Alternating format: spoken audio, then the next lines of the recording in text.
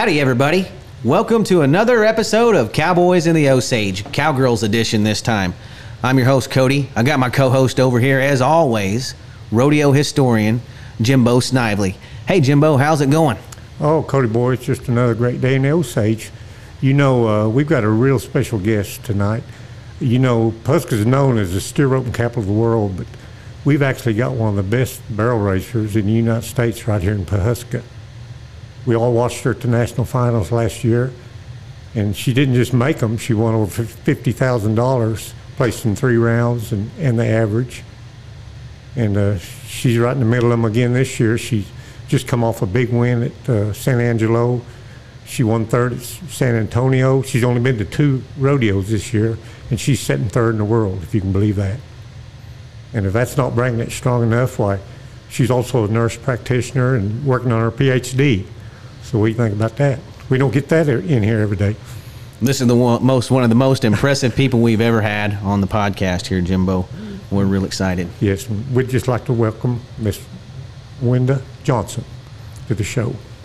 Well, thank you, guys. It's a pleasure to be here, and I'm looking forward to spending a little time and visiting about this great area and what we all love the most. The Western way of life. That's what we love the most here, Jimbo. That's right.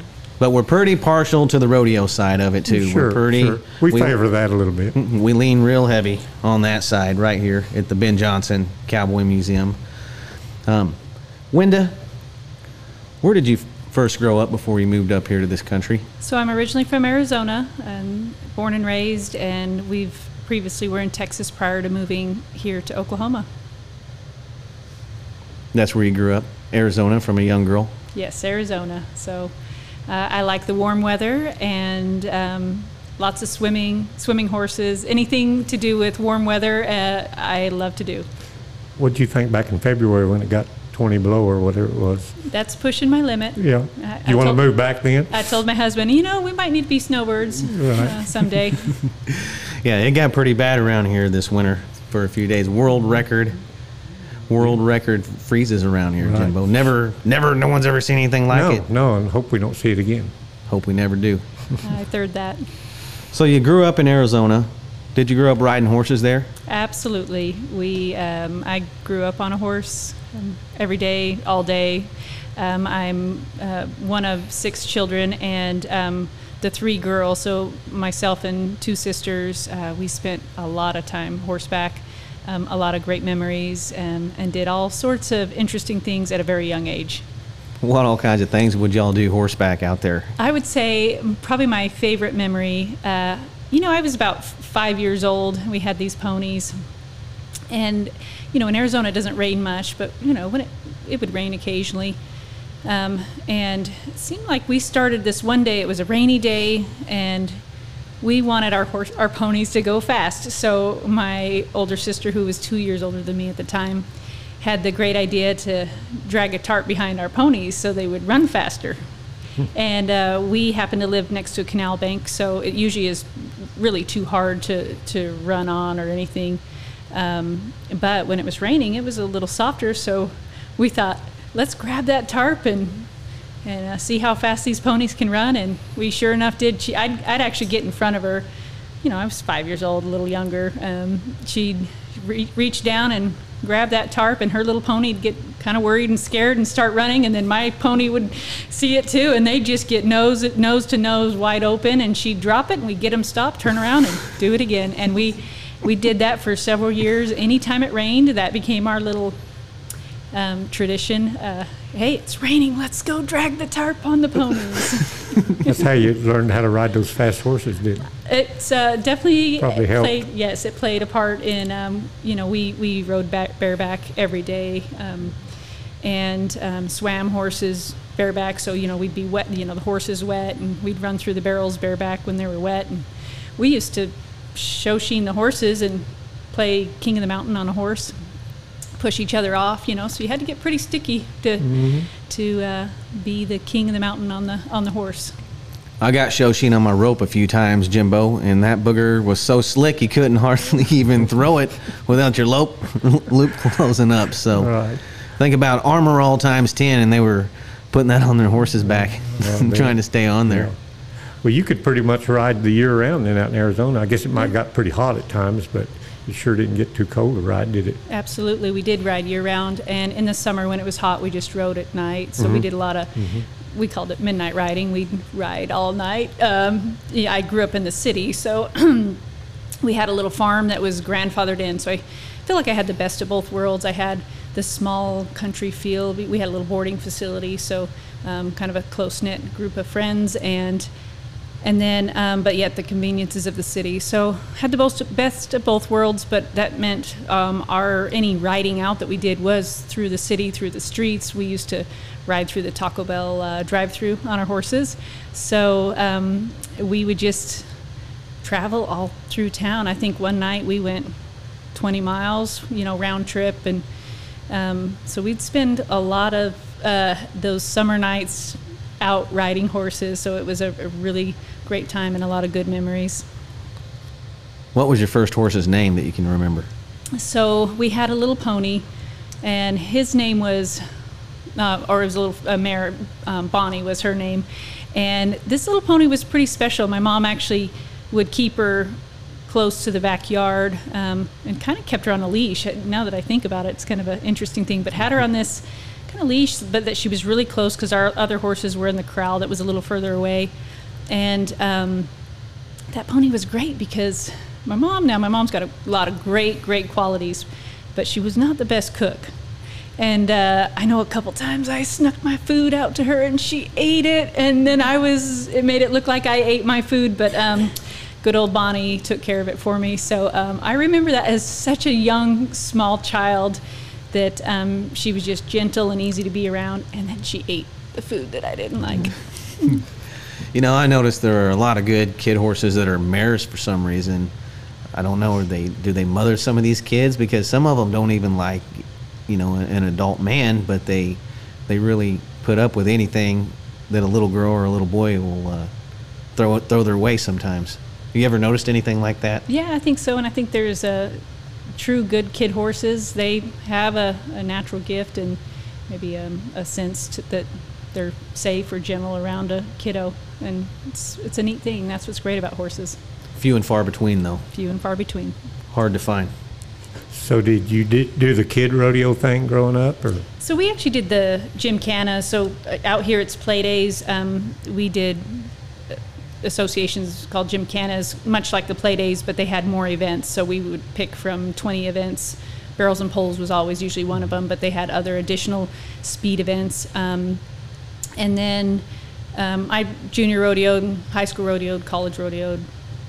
Did you ever do any roping? A little bit. My mom tried to get us some lessons, and really our horses weren't good enough to be a good rope horse. They were all runaways, and so they would definitely not rate a steer. So even if we tried, we would have definitely missed because our horses wouldn't stop. Right. Sometimes that makes you get it out of your hand a little faster, though, Jimbo. Yeah, rope going to them. One of them horses that won't rate.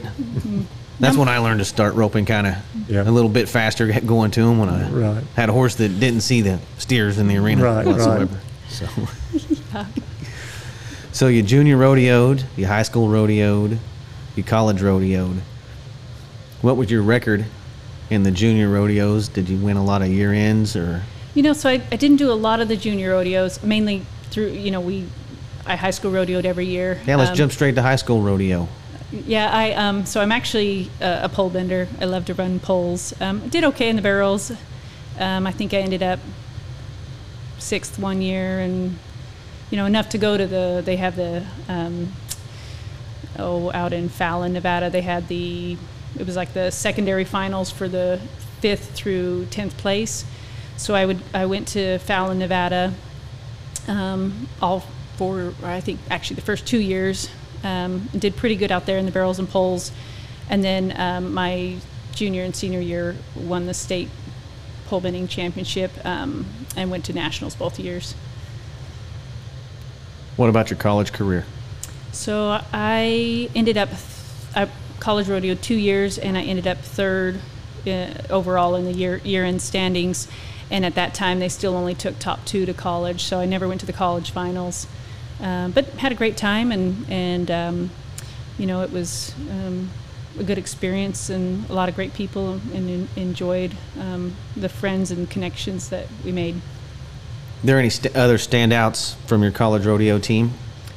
So I actually wasn't on a team. I rodeoed as an independent through kind of a local college where I grew up. So it was, I didn't have maybe the college rodeo experience because I didn't have a team and practice and that type of thing. And, still busy. I barrel raced quite a bit. I also quarter horse showed, went to the World Show every year, went to the Youth World Show, the Open World Show, have a AQHA world title. I'm in the pole bending. So I barrel raced enough and went to the big barrel races that I kind of just squoze in everything. So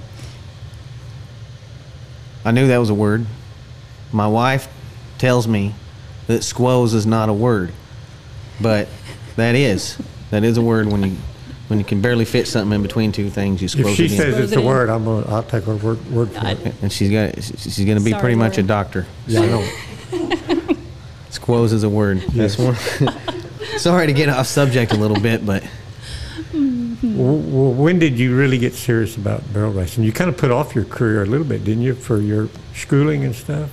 So an interesting fact about myself, I always just loved to ride horses. So the competitive side didn't necessarily drive me. Now, I love to travel, I love to meet people, and I love to ride horses.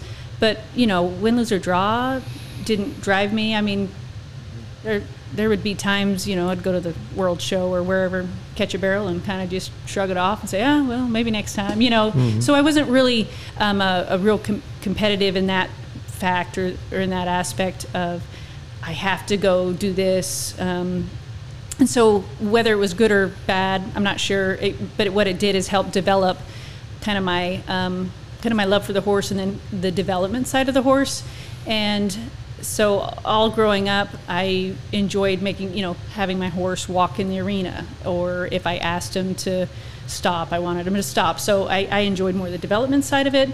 And so after I college rodeoed, my mare that I trained, she's the one that I, high school rodeoed, college rodeoed on, but I retired her, and then I had got married and kind of moved away and, still rode, Mm-hmm. married a rancher, so we got to ride every day and move cows, and I really enjoy that and being a part of that lifestyle. But the competitive side didn't really drive me, so I had some horses I probably could have when ran barrels on, but didn't go enter in anything. I actually hadn't competed, I'd been to a couple small stuff here and there, but hadn't actually been to anything big for about 10 years when I originally got on the older horse that I ride, Flash, the black horse.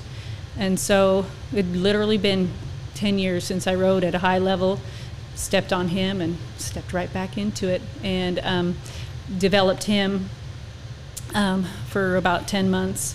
And, still had the love for it, the love for riding a nice horse, for going fast, developing, and helping them become the best they can. And of course, trying to be the best rider that I can be, the best horseman. And so that's where I'm at right now. I feel like the bay horse that I just competed on at San Angelo, he's 8 years old now. I'm the one that seasoned him and got him prepared and ready, and I couldn't be more proud of where he's at. He walks in for me, he's focused, he wants to do it, he loves his job, and it brings me a lot of satisfaction, and that's really what drives me to go compete at these big races and be successful. Because without the horsepower, doesn't matter how good you are as a rider, you do need the horsepower, especially in the barrel racing. What percentage do you think it is in barrel racing between the horse and the jockey? I would say the horsepower is more important than the jockey. In the barrel racing, you can get by if we make a mistake, they pack us along, and they put up with a lot of our mistakes majority of the time. So the true percentage, I'm going to say, 80% Really? horse. But if you don't have the balance and Sure. the timing, that can be detrimental. So, and I think it depends on every combination. There's some horses that put up with more, and there's some riders that make a horse better. So it depends on the circumstances. Why do some you hear of horses that are better in the buildings and some of them are better outside? What's the difference? That could be several things, but I really think it's related to their initial training. So I look at those two horses that I ride. The black horse, they were taught in a real big open pen, so kind of need a lot of room. And so when I take that black horse into a real small pen, he gets a little claustrophobic, and he's like, nope, I got to turn. I cannot run into the wall there. And that's kind of his personality. The bay horse, who was trained in the exact same pen, he's a little more willing. I can move him in a turn, and I can push him up towards a wall, and it doesn't bother him one bit. So part of it's probably training, part of it's probably the horse, and there's probably a level of confidence of what they see and how comfortable that horse is running at speed, because we're running 25 to 30 miles an hour in towards a wall, and right. they're smart enough saying, whoa, I can't, I'm not going to make that. So kind of their safety and their protection that they have. But that's a really good question, and I really think it would come down to just circumstances and the horse and the rider. Right.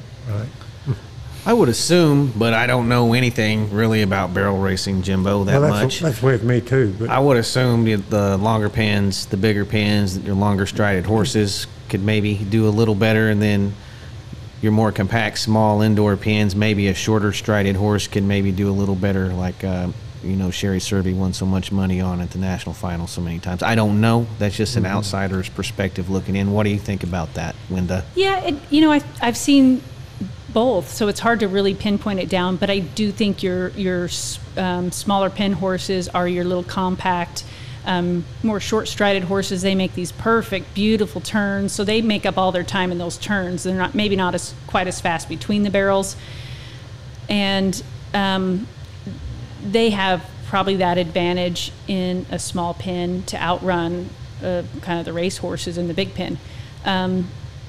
But these horses I ride, they're kind of a double-bred first down dash. They are a racehorse through and through, but they have so much rate and turn that I do find in a small pen, because they'll open up between the barrels, but they'll rate down and come smoke a turn as well.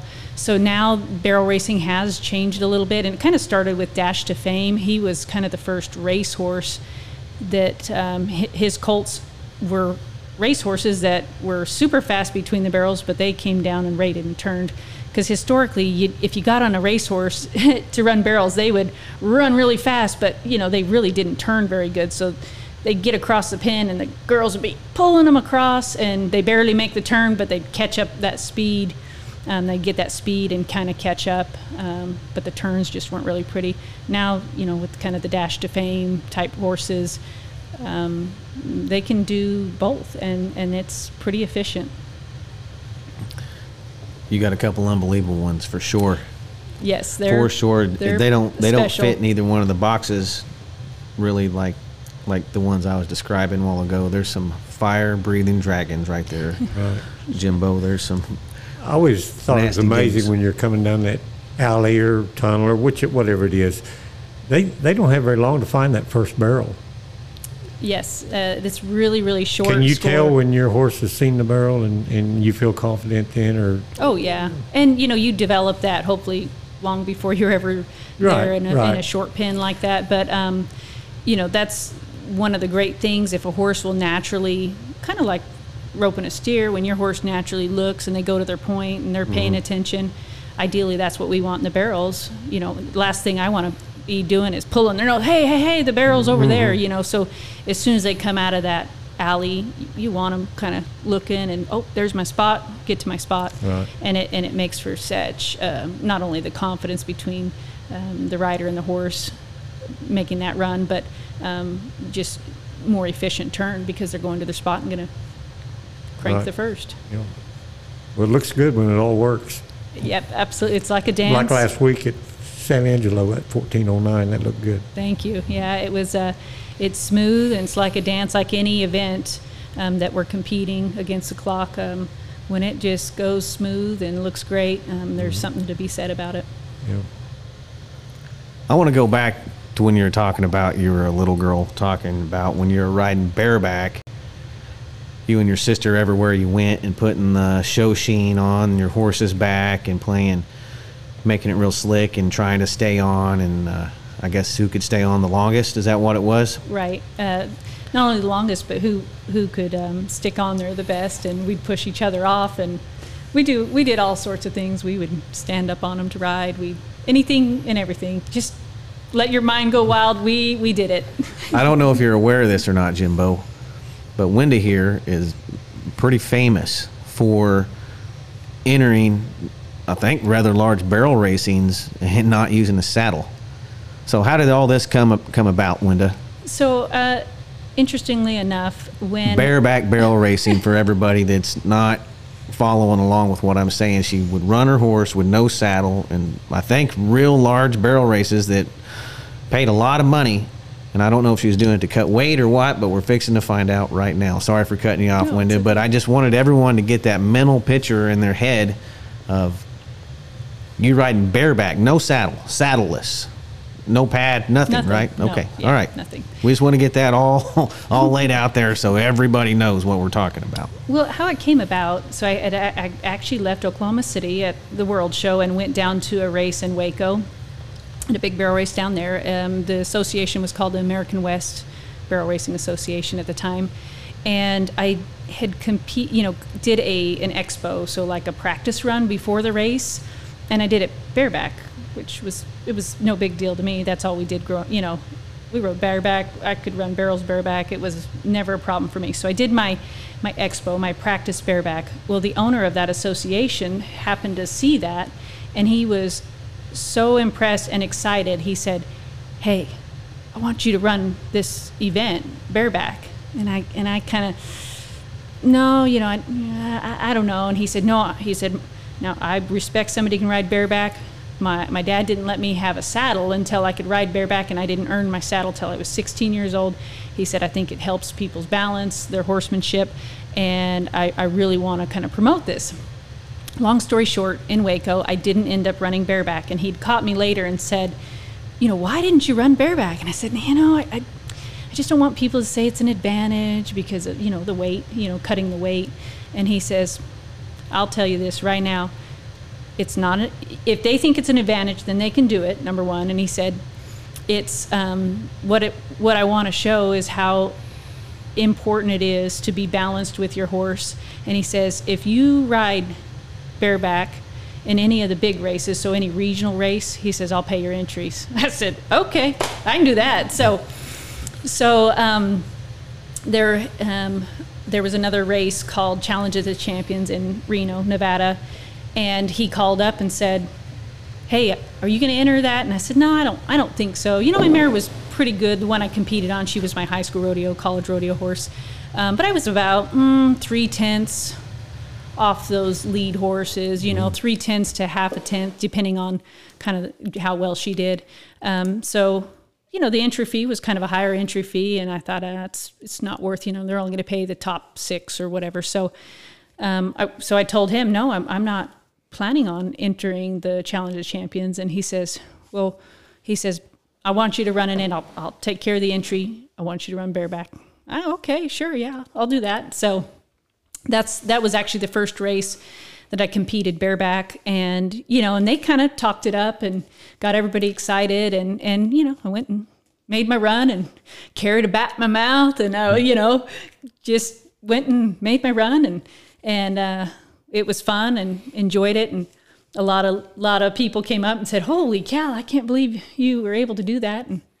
And again, I mean, for me, it was not a big deal. It was like riding in a saddle. So I actually competed in the rest of that event, two other of the runs bareback as well. So I ran there bareback, and then I went to a couple different region finals, so like the Arizona region finals, and competed bareback. So it was kind of neat. And then after that, they started having those kind of bareback races a little more frequent. And one thing I did notice that what I felt like it maybe did was promote these little girls to kind of go ride bareback and kind of promote that horsemanship, balance, that type of thing. And so I kind of liked that. Well, hopefully I was a part of that to encourage these little girls to kind of find some balance and and not just depend on their saddle to stay on. That's the second champion that's been at this table, Jimbo, that's told us have your girls ride bareback. I was thinking the same thing. Lynn Starr was telling us that just the other day, how much that helped her as a little girl riding bareback, she thought. And obviously it did, and you too. Sure, absolutely. And it wouldn't be like riding with a saddle for me, because I don't think I could do it at all. I'd hate to try to rope, bareback, breakaway or anything. It just wouldn't. I'd like to get Wenda on one of these relay race teams that's going to be going on here in the next few weeks. I did actually bump into a gentleman that came to check out the track, and he told me they were holding the relay race, and I was like, what? I want to come watch. And I happened to be on a horse bareback, and he says, hey, I'm actually looking for some more horses, but it really piqued my interest. We sprinted horses bareback all the time. It's been a while since I've probably sprinted one bareback, but it's I sprinted bareback, ran barrels bareback. It's second nature when you're doing it all the time. How often would you place in a barrel race when you're running bareback? So I only did about 6 or 7 runs bareback, and I think I placed in majority of them. The Challenge of Champions, I still got outran. So that first time I ran bareback, I didn't place. But I was, competitive. I made a competitive fast run, just wasn't in the top 10. I think I was like 12th or something like that. But the other times, I did place in the 1D, in the top, whatever they placed through. So it's unbelievable. How can people watch that on YouTube or something? Wenda, how can they find that? I actually don't have it on YouTube. The Cowboy Channel has a copy, and they aired it. And I don't mind, sharing it. But yeah, it's actually just not out there. I don't have it posted anywhere. Seems like I've seen some. Actually, some of you running bareback on YouTube or somewhere online somewhere. That's where I saw it, and it was unbelievable, Jimbo. So no, it is on Facebook now. Actually, I take that back. So it's on my professional page, my fan younger page. sister. Yeah, the fan page. My younger sister manages it. It is on there. It's one of the first videos posted on there.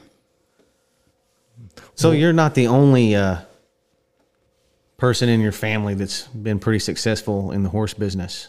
Correct. I don't know that much about your sister, but a lot of people do in this nation. Yes. Can you tell us a little bit about her? Absolutely. So my sister Wileen is quite the colt starter. She's great with a young horse. She can get a lot done in a really short amount of time. Can kind of build their confidence through pushing them through things, and that's her forte. So she's done really well. They have these Mustang makeover competitions. It was a lady that wanted to try to find an avenue for all these wild Mustangs that really didn't have a place to go. She started a program that these trainers would get them for 100 days, show them, have a competition, and then they'd sell them to the public. So instead of buying a $25 wild Mustang, you could at least go buy something that had 90 days training, 100 days training, and at least somewhat be safer for the average person that wanted to go save a Mustang. And so that really fit her program, riding her horse, riding a horse in a short amount of time and getting a lot done with him. I mean, she could do lead changes. She could do, anything and everything, circles, stops, lead changes, lay him down, whatever. It's definitely her forte. And she was, the first woman to ever win one, first person to win two. She did well in that setting. And she's done some judging at these events now, but now she's a clinician, goes all around and helps people with their horses, gives lessons. But she also just competed in the Road to the Horse as a wild card to try to win a spot to be a competitor for the next year. That's pretty prestigious right there. What was it like to ride at the finals last year? For me, so I don't get nervous. Nothing Really? Nothing bothers me. Yeah, it doesn't matter. I find joy and enjoyment, whether I'm at the play day like we were last week. I love that just as much as going and running at a big race. And so, I never once got, I don't get nervous, doesn't bother me. Ultimately, all we're doing is going out and turning 3 barrels. So the quieter my mind is going to be, the better I'm going to be for my horse. And so I do think the mental side of competing is really important. Keeping everything focused, keeping your butterflies under control. And so ultimately, I enjoyed the experience. I know that it's quite the accolade and accomplishment, so I was grateful for that. And, I was, more than anything, I was excited it was in Texas. Right. I was like, wow, I'm going to be a part of, the finals. It's in Texas, hasn't been here since 1959. And so that really excited me. Also, those horses that I ride, they live 15 minutes from that facility, so it was really convenient. They stayed in their stall every night, and that I felt was a huge benefit for them to be so close to home.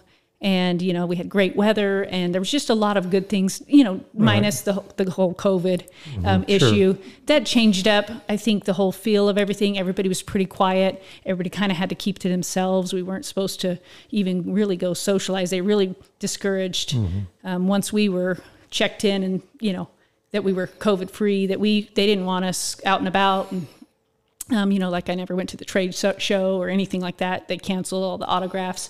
So I know it changed the dynamics of the finals, that maybe it was a big draw for a lot of people to say, I want to make the finals so I can go do this, and be that, and feel this. And so it had a different feel, I'm assuming, from how the previous years had been. But it was still a great accomplishment and an exciting thing. And I'm always up for anything. I mean, I'll go run wherever. So any chance I get to go have a good time and ride at a high level, then I definitely try to and enjoy it. I'm curious, though, how you kept from getting nervous and not think about the money you were running for. Because if you could bottle that and sell it, that'd be worth a lot of money. So I developed that at a really young age, fortunately. Luckily, my mom was a great coach and taught us from a really young age how to kind of stay focused, but more than anything, she kind of taught us to enjoy it and go have fun. Hey, go do the best you can, go have fun. And so it might be partly my personality, maybe my lack of conviction in the competition pen, that I just didn't, that's not what drove me. So it didn't, whether I won or lost, it didn't really matter.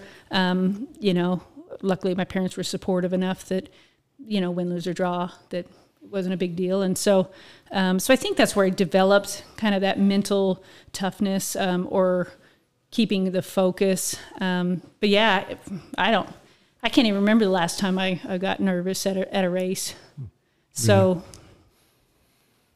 Yeah, that's amazing, because you see the best calf ropers in the world, and they'll go and get in those go-arounds, those big high-dollar go-arounds at the American or the national finals.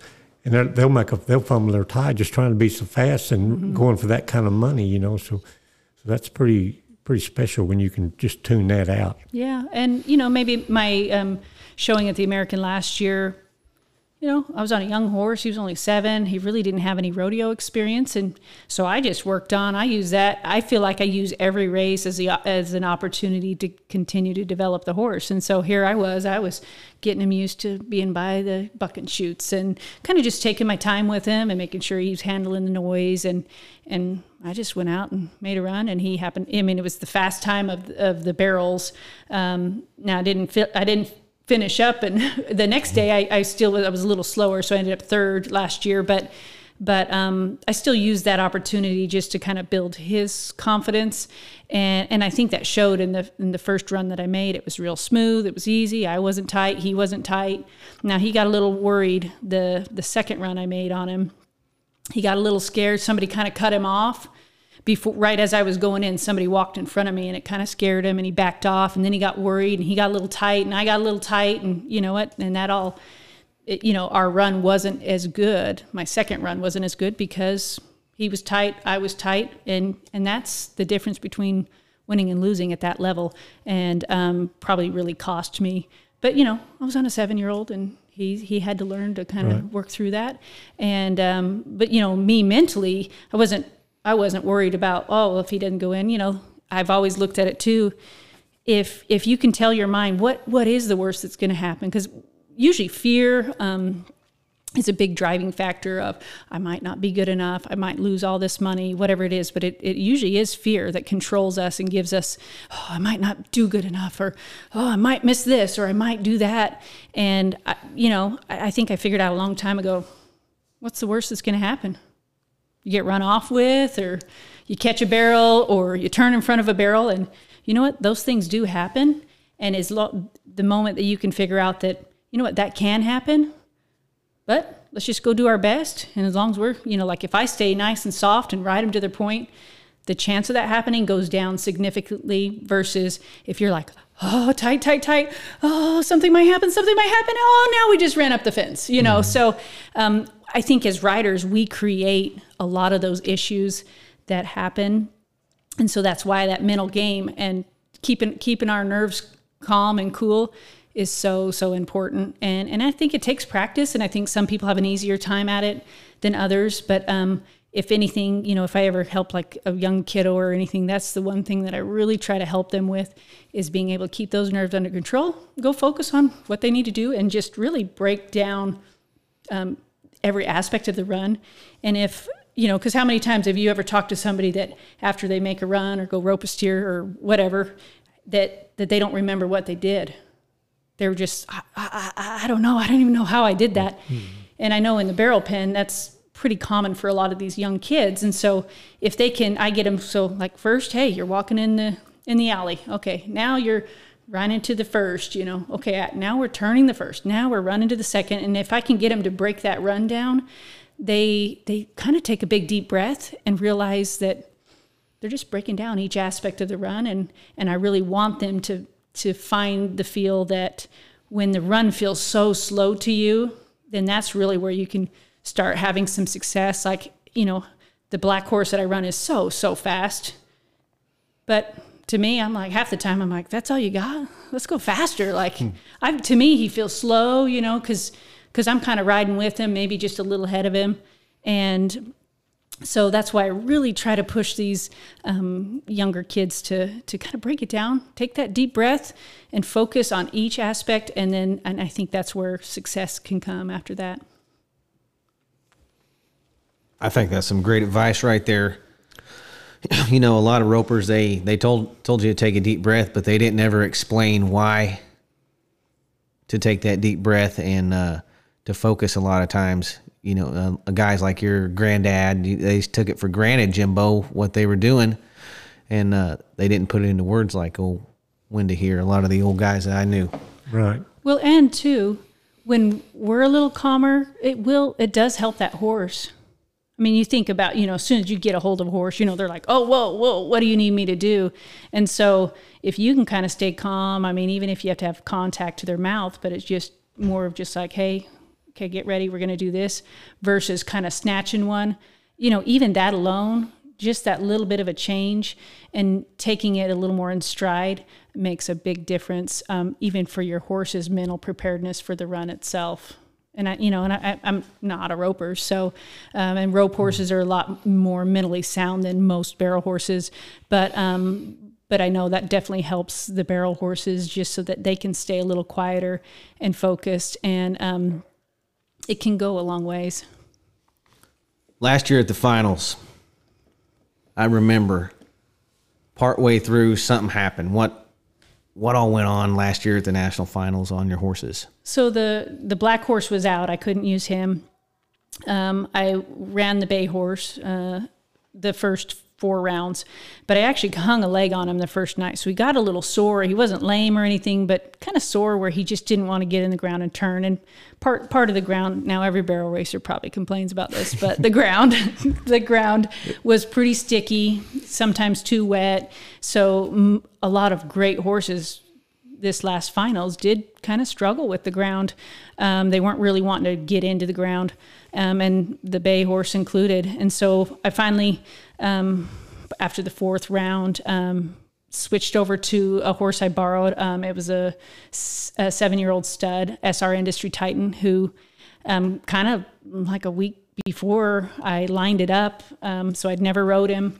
I got him a couple days before the finals, but they hadn't competed on him since September. He needed shoes. I mean, he was long and he was out of shape. And I would have probably got on him sooner, but he was literally just out of shape. And so I kind of, I thought, well, I better leg him up a little bit more before I go run him. So, other than the one practice, the one morning, I hadn't taken him through the barrels.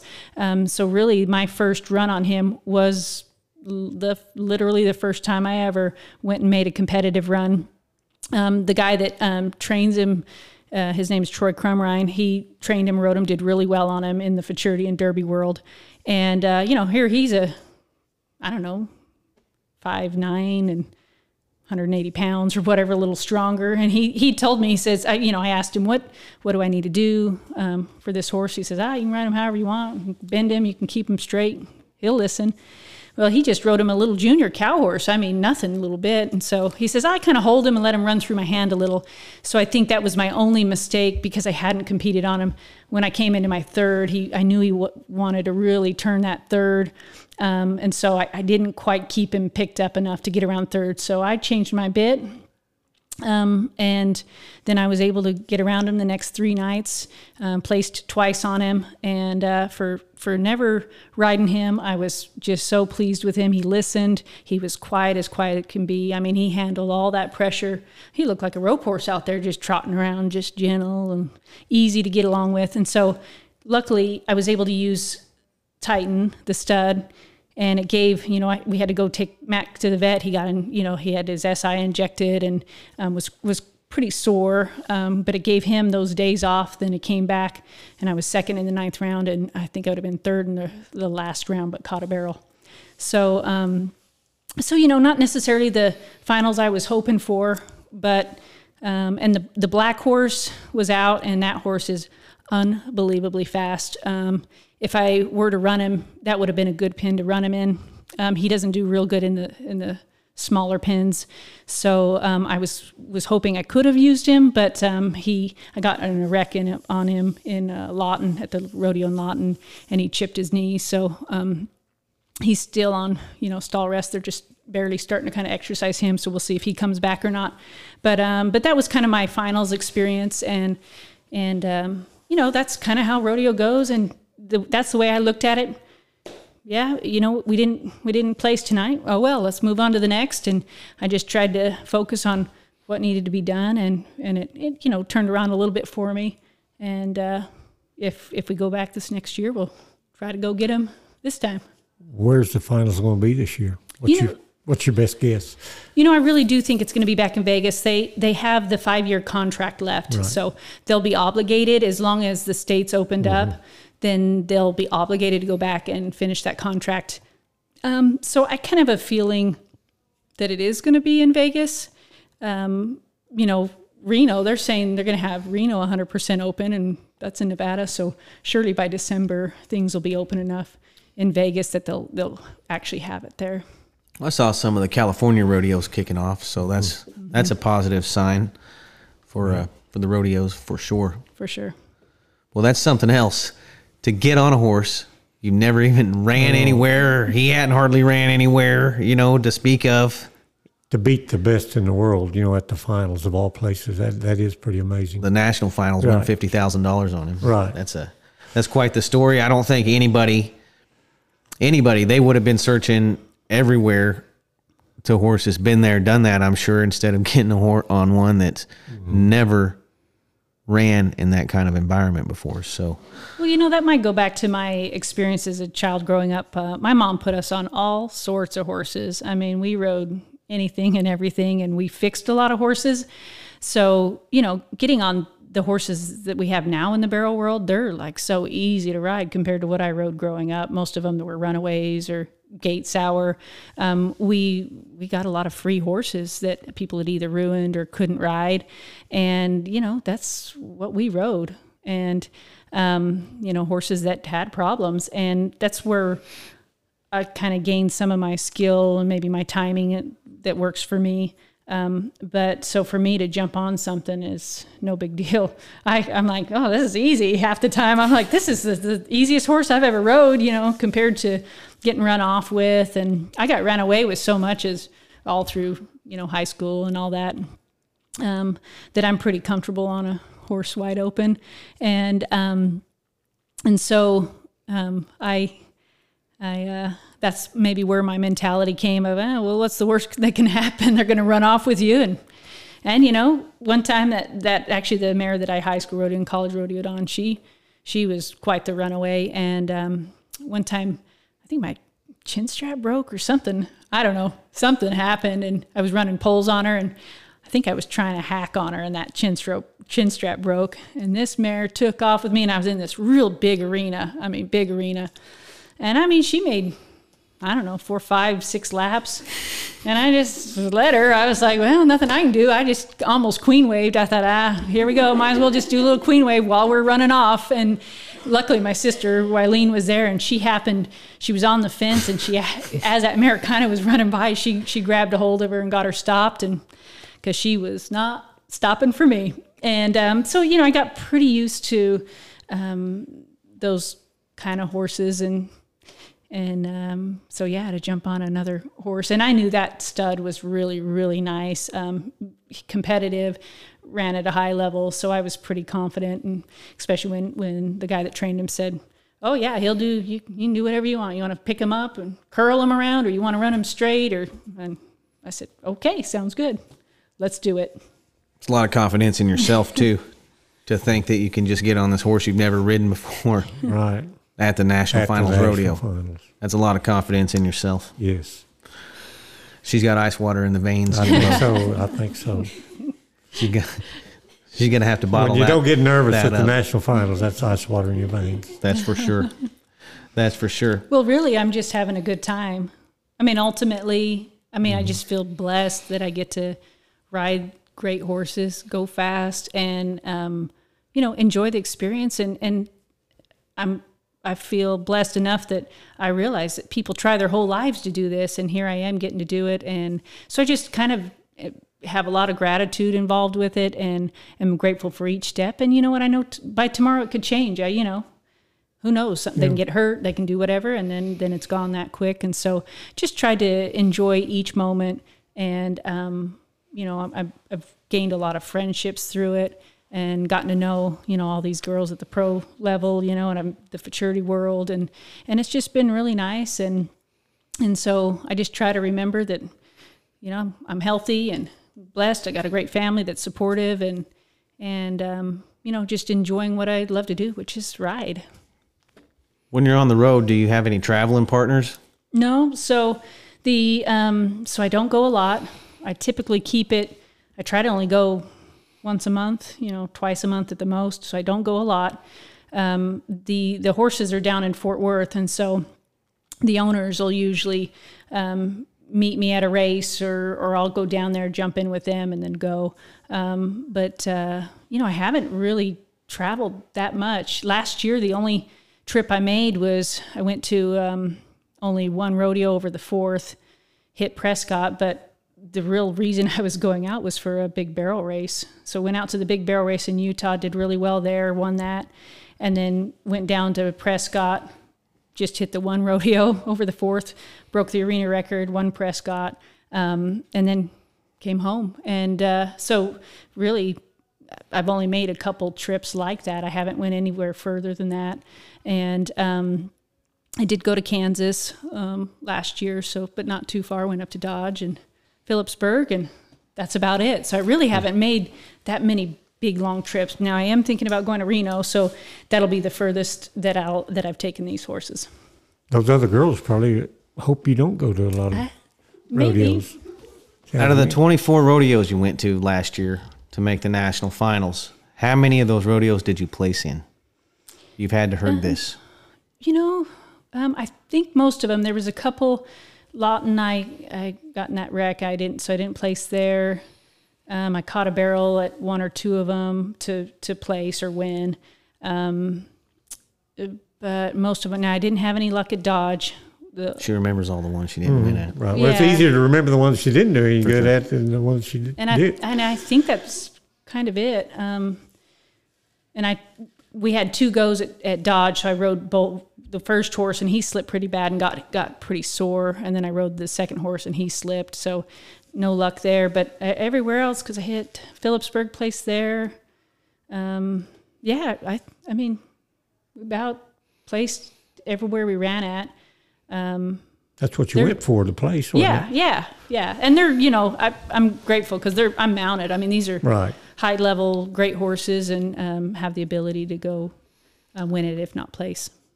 The thing about these, Jimbo, is last year with COVID and everything, there wasn't that many rodeos to go to. I think the next one closest to her, she went to 82 rodeos and she went to 24, Wenda here. But everywhere she went, it was the top 15. It wasn't like she could go off to somewhere where the top 15 aren't that week. Right. So sure.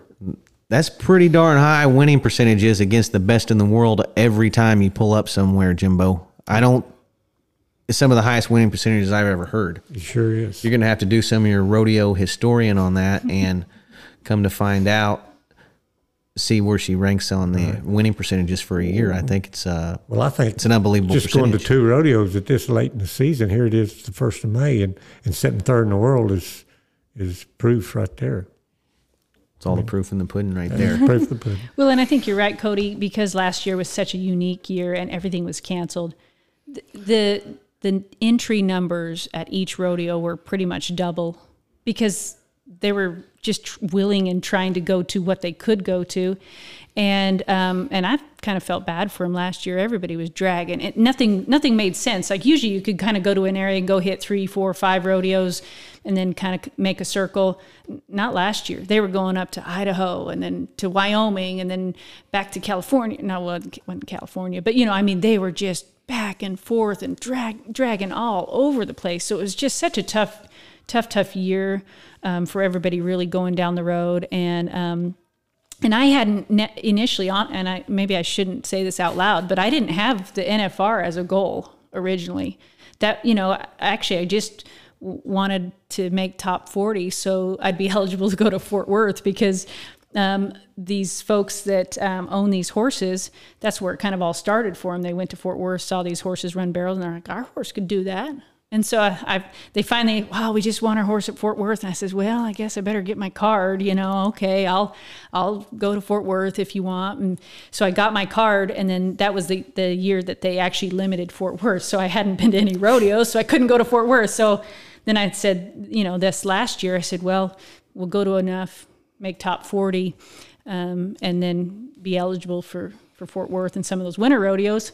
And I had went to kind of the same as this year. I went to San Angelo and San Antonio and did well at both, and then COVID hit. And so then when May, June rolls around and they kind of opened everything back up and started having rodeos again, I was sitting in top 15. So I thought, well, maybe I ought to go to a few more since I'm in the top 15. So really it was just a unique situation, and it kind of turned into, we might as well go to a few more and stick in the top 15 and see if we can go run at the NFR. And so it was probably good for me to kind of push me to get me to go travel a little bit more than I usually do. Like I said, I really try to keep it once a month. That's kind of perfect for me. I feel like I do a little part-time of everything. I, of course, I have my family. We've got 2 little girls, and but I work part-time, and then run barrels part-time, and I kind of part-time this, part-time that, and go help my husband on the ranch and help the guys. And so that's nice. So I don't want to be gone a whole bunch, and it just happened to work out pretty well that I only made a couple circles last year to go hit some pro rodeos, and it just worked out, and it was kind of a great experience. Well, it looks like you're well on your way to another great experience, maybe. Well, hope so. I mean, the thing with rodeo is you don't know unless you go. Right. So, now I feel like, okay, I'm going to go ahead and try to go hit a few. And I had happened to call right prior to San Angelo what the actual rodeo count was going to be for this year. Last year they had dropped it to 10 because of COVID. And so I found out in February they had announced that it is going to be 10 again this year. And I thought, okay, good. Okay, 10, that's perfect, because historically it's always 25. And so me making it in on 24 last year, I think, is kind of the record low. It's never happened before because you actually had to go to 25 to be eligible to even run at the NFR. So, but this year again will be only 10 for the requirement. So, so I thought, I can hit 10 this year. So we'll see. I'll just go do the best I can, and I'm down a horse. I have just Mac right now, so I'm going to be really careful about where I run and make sure the ground's good. They have a young horse that's did pretty good in the futurity world, but he doesn't have any rodeo experience, so I might potentially be able to ride him. Where's the black stud? Is he in the bullpen? The black horse is he has that chip knee, and they're just starting to exercise him. The stud that I borrowed at the NFR. They said I could use him anytime, so I could call him and say, yeah, hey, I need him at Reno, or I need him here. And they said, you call me and he will be there. Yeah. So they were very kind, very helpful, and I was grateful for them. And that's a nice horse. Yep. He's level-headed and easy to get along with. I was blown away with him, let alone, just a horse, but for being a stud, even better. So I was really impressed with him. What's a barrel horse like that go for now, Wenda? Oh my goodness! If you can put a price on them. So they'll, you're looking at a minimum. Every horse there that ran at the NFR, they're at least a minimum of $250. I mean, you just straight across the board say these are at least $250,000 horses, and really a horse is worth what somebody's going to pay for them. Some of those barrel horses have went for way more, some for less. It depends. One, they got to be sound, so they got a vet. But I've heard some of them going anywhere from $300,000 to $600,000. I mean, it just depends. It depends on their horse, how consistent they are, how easy they are to get along with, their age. I mean, there's a lot of factors, how much money they've won. You take if you're familiar with, like Haley Kinsel, she's done unbelievably well. She had great finals. That mare, I have no idea how much she's worth, but she is worth a lot of money. She's won, that'd be interesting to know how much she's won. She's won a pile of money on her. She's won the American, however many times. She's had great showings at the NFR. That mare is definitely worth some money. And even if they never sell her, they can sell their eggs. That's a big thing as well. So they sell the mare's eggs, and who knows how much somebody be willing to pay for just an egg to get a foal from that mare. She is unbelievable. Yes. Yeah. What did the go-arounds pay at the finals first? I think $26,000, just over $26,000. And it was initially they didn't think they were going to have that much money, but because they could sell tickets, they were able to get the normal payout, and which was an added benefit for sure. Well, I was at the first national finals, girls barrel racing. I was only 3 years old, don't remember it, but Jane Mayo won the average, placed in all 4 rounds, 2 firsts, a second, and split third and fourth, and she won $663. So, barrel racing's come a long ways. I'd say so. Tell her about the ground up there, Jimbo, at that first. Well, it come a blue northern that night, and just turned extremely cold and got down in the teens, and the wind was blowing 30 mile an hour. It was sleeting the next morning, snowing, the ground was froze. And it was just unbelievable conditions that they ran in. And the next year, they moved it to Scottsdale, Arizona. They'd had enough of that. Yes. That was a smart move. Right. Yeah, I can't even imagine those conditions. And the horses back then were so tough. It had to be. I think now we've kind of bred that out of them a little bit. They step on one little stone and they're like, oh, I can't do anything. Especially I think because horses have become so specialized now, each event they kind of bred for their own bloodlines that they like. But man, back then the horses were just tough. Yeah. Well, my dad ran the chute for the team roping and the steer roping, and he went and sat in the car during the barrel riding just trying to warm up because he was about to freeze to death. But they had a big fire built right there by the chute in the heading box. That's how cold it was. Ooh. And Joe said you could leave any water in the barn. They had a good barn, but if you left any water in your bucket, it'd be froze solid. Wow. So that was how the first finals went. Wow. Well, it's came a long way since then. Yeah, I guess so. They have it in the middle of December now, but it's not. It's covered, isn't it? It's covered. It's heated in there. Ground's not frozen. Right.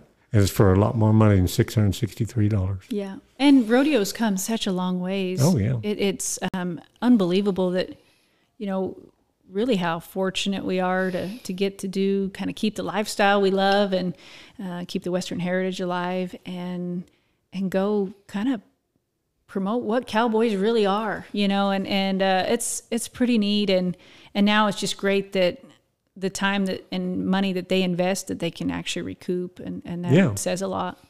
And that's made the price of horses go way up too, hasn't it? Absolutely. She was on TV the other night, and the whole nation saw her. Everybody with that channel that wanted to watch the channel that night, they saw Wenda take that money home from San Angelo. Yeah, and then it was on Facebook, shared all over the country. All over the world. I forget how many views was on that, but it was 14 or I don't know. I'd hate to say, but it was several thousand views on that run. Huge amount of views on that run. It was unreal. Do you ever think about that? How many girls are in their living room or backyard or arena and they're pretending to be you? Do you ever think about that, Wenda?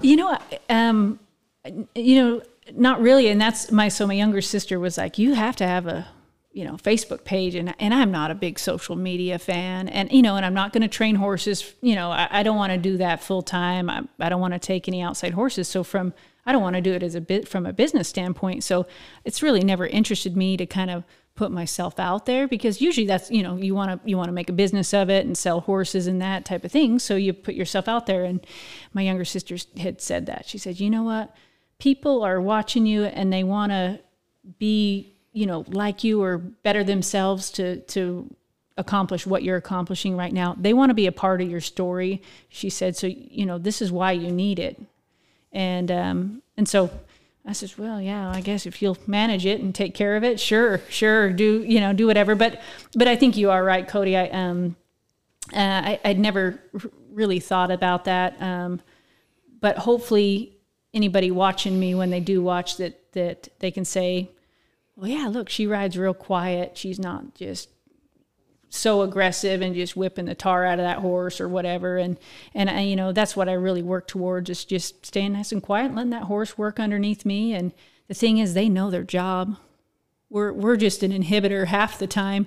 And when you have a horse that is kind of that finished and they know exactly where they need to be, it's pretty as a picture and smooth as silk, and that's the goal, to help it look that way. And hopefully I inspire some of these young gals to look and say, oh, you know what, I can do that, or I can teach my horse to do that, or you know what, riding bareback, sure, I want to improve my balance and not pull on my horse's mouth to balance. And they just recently did a little bareback race here in town, and I was out of town, so I missed it. But prior to, I told the gal putting it on, I says, let me do a little bareback instructional video, just to, sometimes those little pointers make a big difference. And so we made a little video about just kind of safety while riding bareback, and then different techniques so that you're not pulling on the horse's mouth. That's usually most people's mistake when they're riding bareback. They're balancing on the reins instead of using their body to balance and working on their core strength. And so hopefully that, touched a few people and they learned a few tricks and can, find themselves being, in some success and can progress. Where can people see that video at that you made? I think she shared it on Facebook. It's on YouTube, actually. So I think I put it under instructional video of riding without a saddle or something like that.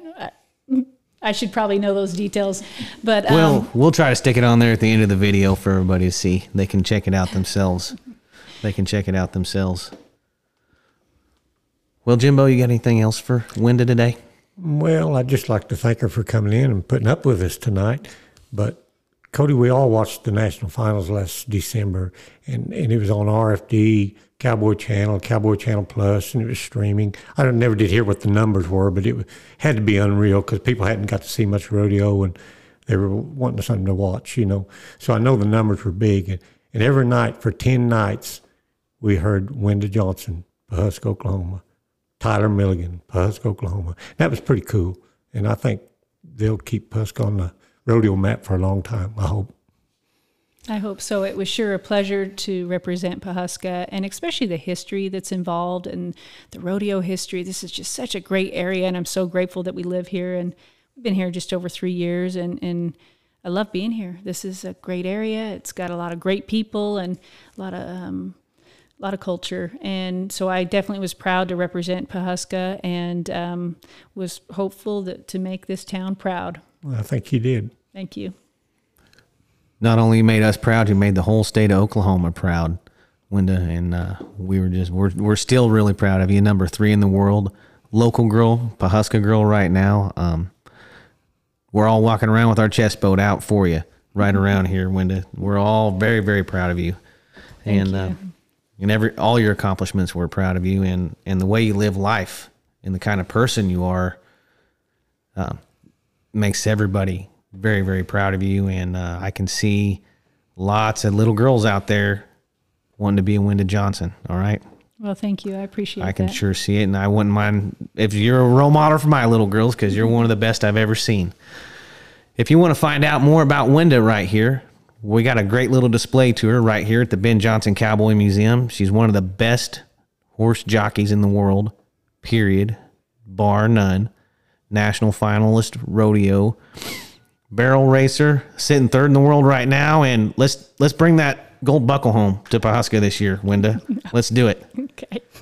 Well, I will do my best. That's what it comes down to. Just do my best and go to 35 rodeos and just do it. Yep. Bar none. She'll get it done in 35.